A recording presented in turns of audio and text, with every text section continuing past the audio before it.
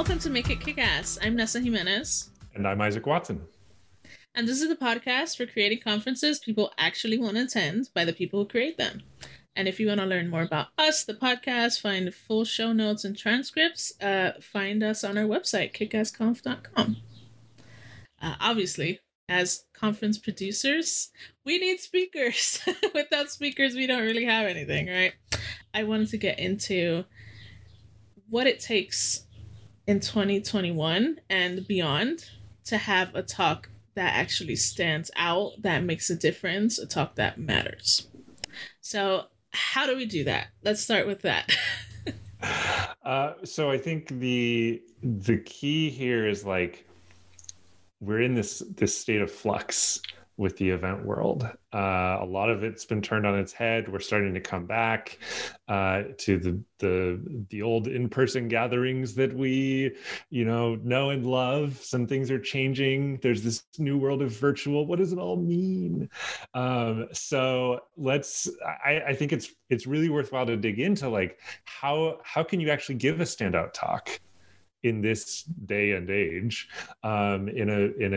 in an intra-pandemic or post-pandemic world, because a lot of stuff is changing.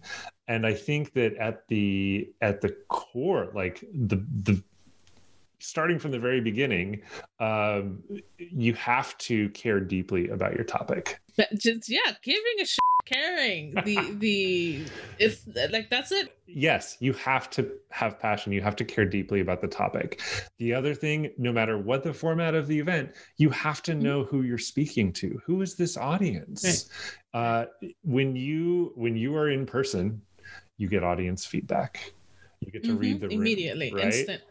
When you're pre-recording a talk, or if you're giving it live through video conferencing, you don't get that audience feedback. And so it makes it all that more important to know who the people are that you're talking to as you're preparing your content.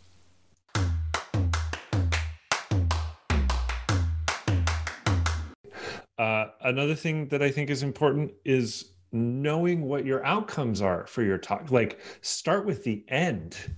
When you're developing your topic, what is the key message? What do you want them to do when they're done listening to you? This is not just about education, it's about action. So, if you want your talk to really stand out, you have to know what you want the audience to actually do once they leave that room, whether that's in a physical space or a virtual one, and what they're going to do with what you've just told them. Start with the end and then fill in everything that leads up to that and build toward it. I think those are like, when you're thinking about your content, those are the keys to make sure that it stands out, to make sure that the presentation has impact and that you're really connecting with people, whether or not they're literally in the room with you. Starting with the end also makes it easier to cut stuff that doesn't serve that purpose. Precisely. Especially with the time limit. Because just this week, we had conversations with people that were concerned about the time that they had to give the talk, because they were like, oh, that's not enough. I think we were doing 10-minute, 15-minute increments, and they felt like, oh, can't I get half an hour? It's like, no, you got 15 minutes.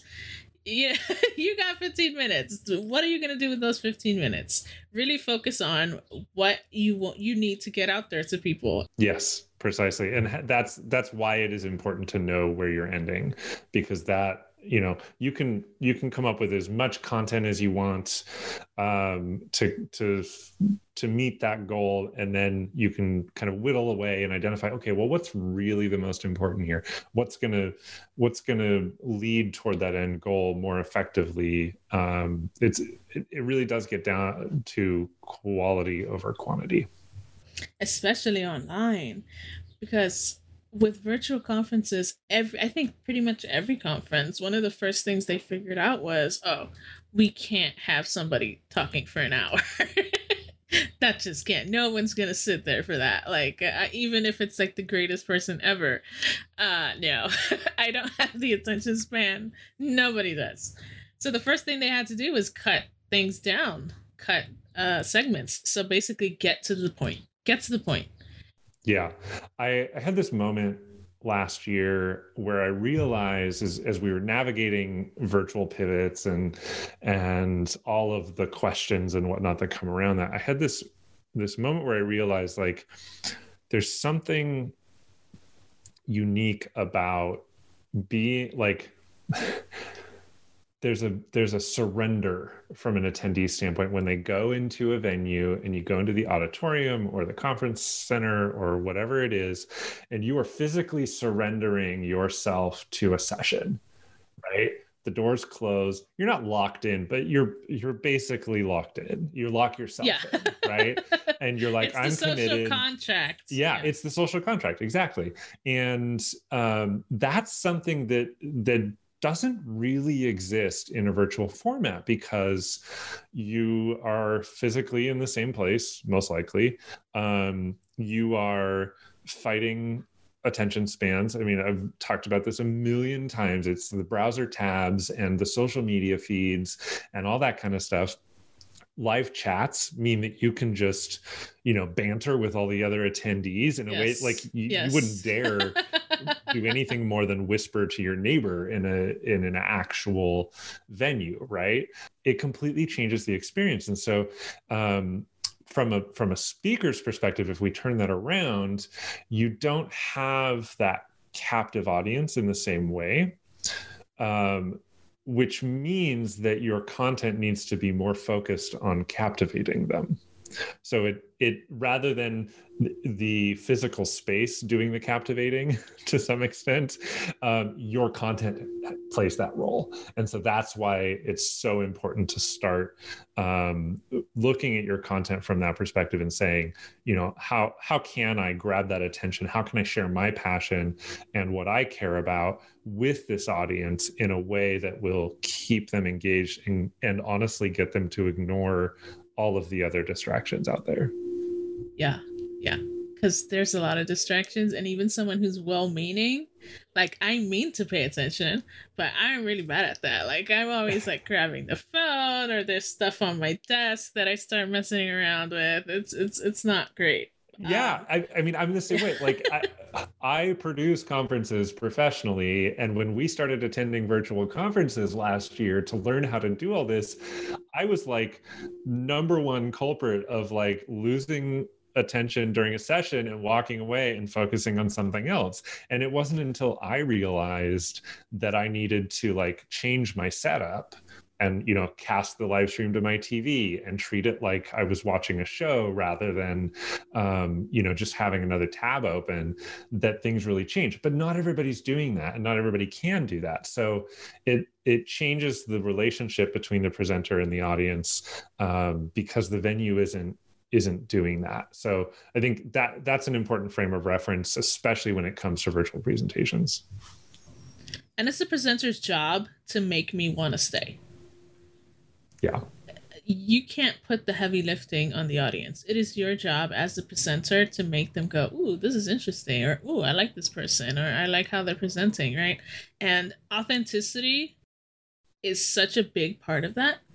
I've noticed that just instantly, man, like the first couple of seconds that a speaker's on, I know whether I'm going to pay attention or not. Yeah. It's something about like the energy that they're projecting, the way that they're expressing themselves, the confidence level and authenticity in that I can tell if you care or not immediately. I can tell if you're here to be present and give this presentation and you're actually excited.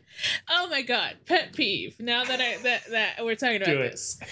Don't say that, oh, I'm so happy to be here, when it's clearly obvious that you're not happy to be here.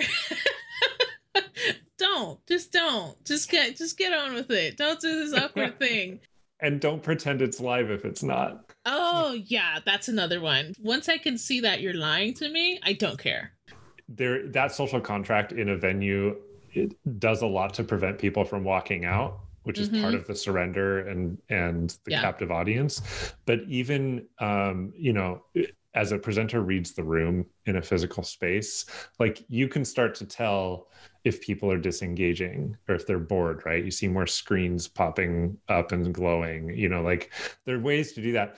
But it's so easy in a virtual conference to just close that tab and just walk away. And nobody knows. But even in an in-person presentation, if the only thing that's keeping you in the seat is the fact that I'm too embarrassed to stand up and get out, that's not good. That's not a good sign either.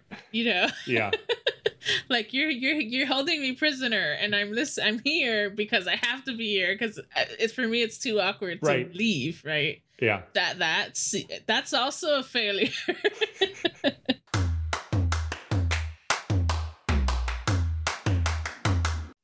Conference organizers should be caring more deeply and investing more heavily in the quality of the presentations that are being given at their conferences.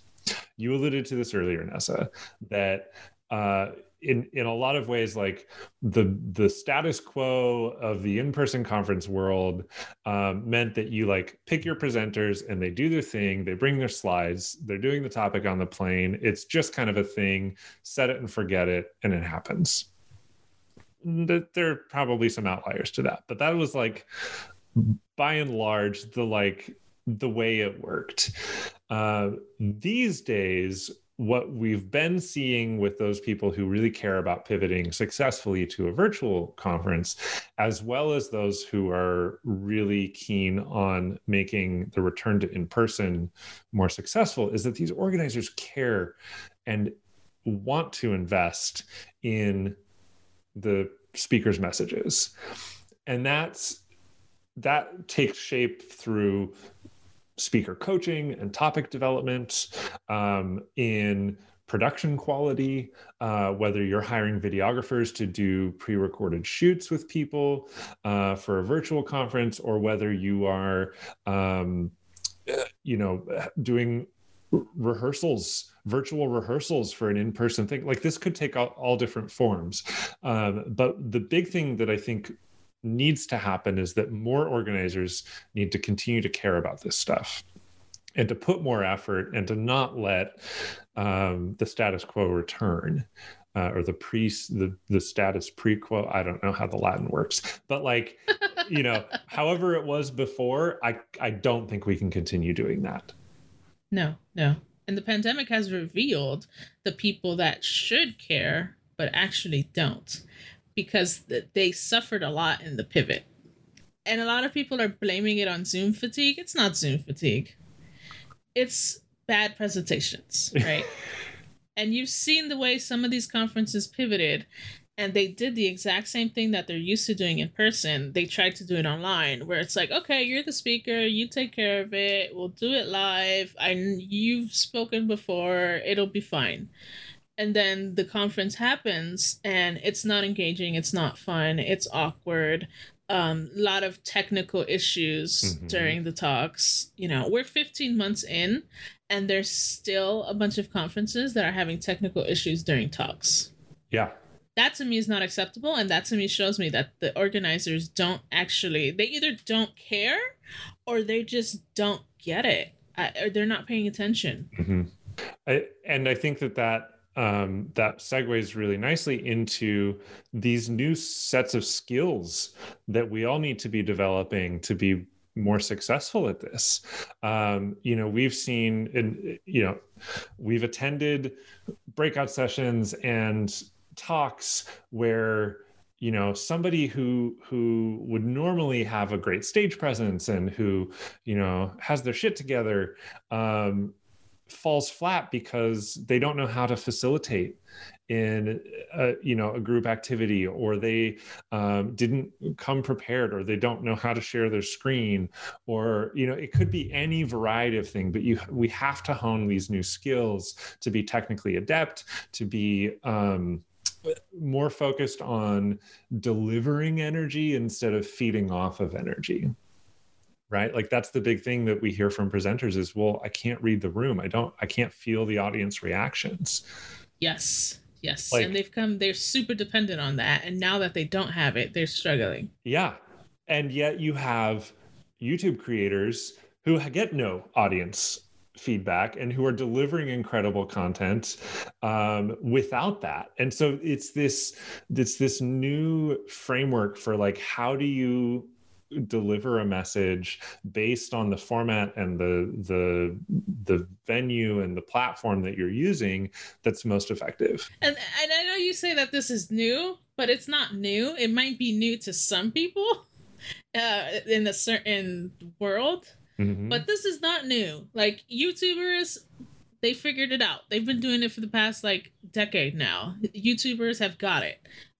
Twitch streamers, I think Twitch has been around for like maybe 4 years now. They have it figured out. This is not new. These skills are not new. It might be new to speakers who've never had to do it before, but at this point, there are so many examples of how to do online well, how to make online engaging, how to keep people entertained. It's just speakers now in the professional, quote unquote, professional setting. Yeah. And, we've seen this with stand-up comedians, for example, right? Like similar things. So stand-up comedians rely heavily on the audience reactions to determine if their jokes are funny, what's resonating, where do they want to steer their content, things like that. And then suddenly they don't have audiences anymore and they completely flounder. I mean, you take someone like Bill Maher, who's had, decades of history on TV, and I know you hate the guy, but like, on the best of days, his stand-up on TV is okay. But then when you take the audience away from it, it falls completely flat because someone who's had decades of experience with people in the room doesn't know how to deliver jokes without the laughter to the punchline, right? Exactly. So, versus John Oliver, yes, who did his show live. He transitioned to online, straight to the camera, and he was fine. It was just as funny as when there was an audience there. Precisely. And and he's someone that's a perfect example because he's somebody who him and his writers have completely changed the way that they present. They've embraced the white void, right? Yes, they definitely and they just run with it, and they've acknowledged like, hey, yeah, this sucks, but we're going to do what we can to still make it funny and still deliver the impact that you're used to in a live format. And that's confidence. He just presents, and he knows that you're laughing at home. He doesn't need to hear it. He's delivering it in a way as if he knows it's super funny, right? Yeah. And I think the way that we apply this to speakers at a conference, it's the same way. They have to project confidence. They don't hear the clapping, they don't hear the laughs at the jokes, but they have to act as if they can. I think all of that underscores the importance of starting with good content and making sure that in and of itself stands strong, and then developing the performance skills that are unique to that particular format. If you're pre-recording video content or you're joining via video conferencing for a virtual event, you have to amp up the emotions. You have to use facial expressions. You have to use body language in a way that is less important in an in-person environment. You also have to deliver with that confidence, because if you're hanging too much on getting a reaction from what you're saying, then and there's no reaction, then like you end up with these like lilting moments where you're like, oh, okay, where am I going next, right? I think the same goes for in the opposite direction too. So you've seen YouTubers who have become very popular who then try to go and do live shows, and they're just not prepared for what can happen in a live format, right? So like it's all about adapting to the format. It's all about having the flexibility and developing the skill set to deliver whatever content you have most effectively for that particular format and that particular audience. And still with that core of the effort that you're putting into the content. Yes.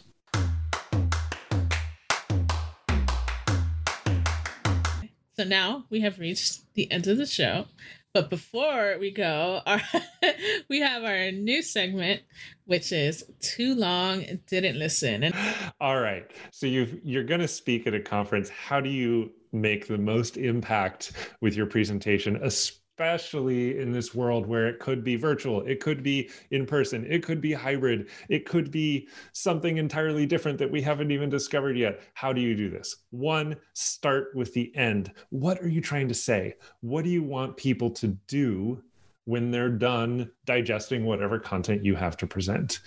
Work backward from that, understanding who the audience is and what you're trying to convert them into doing or being or saying, and then craft everything around that to support the end goal. It doesn't matter how long the talk is or the video or whatever you want to call this content that you're creating. Start with the end goal, fill out whatever you need to support it, and then whittle it back down to find out what's going to be most effective. Great. Perfect. Thank you so much, Isaac. So thank you for listening. If you enjoyed this episode, please feel free to share it with others. Leave a review on Apple Podcasts or wherever you get your podcasts. And to find more information about Kick-Ass conferences and how to host your own Kick-Ass conference, you can find us at kickassconf.com.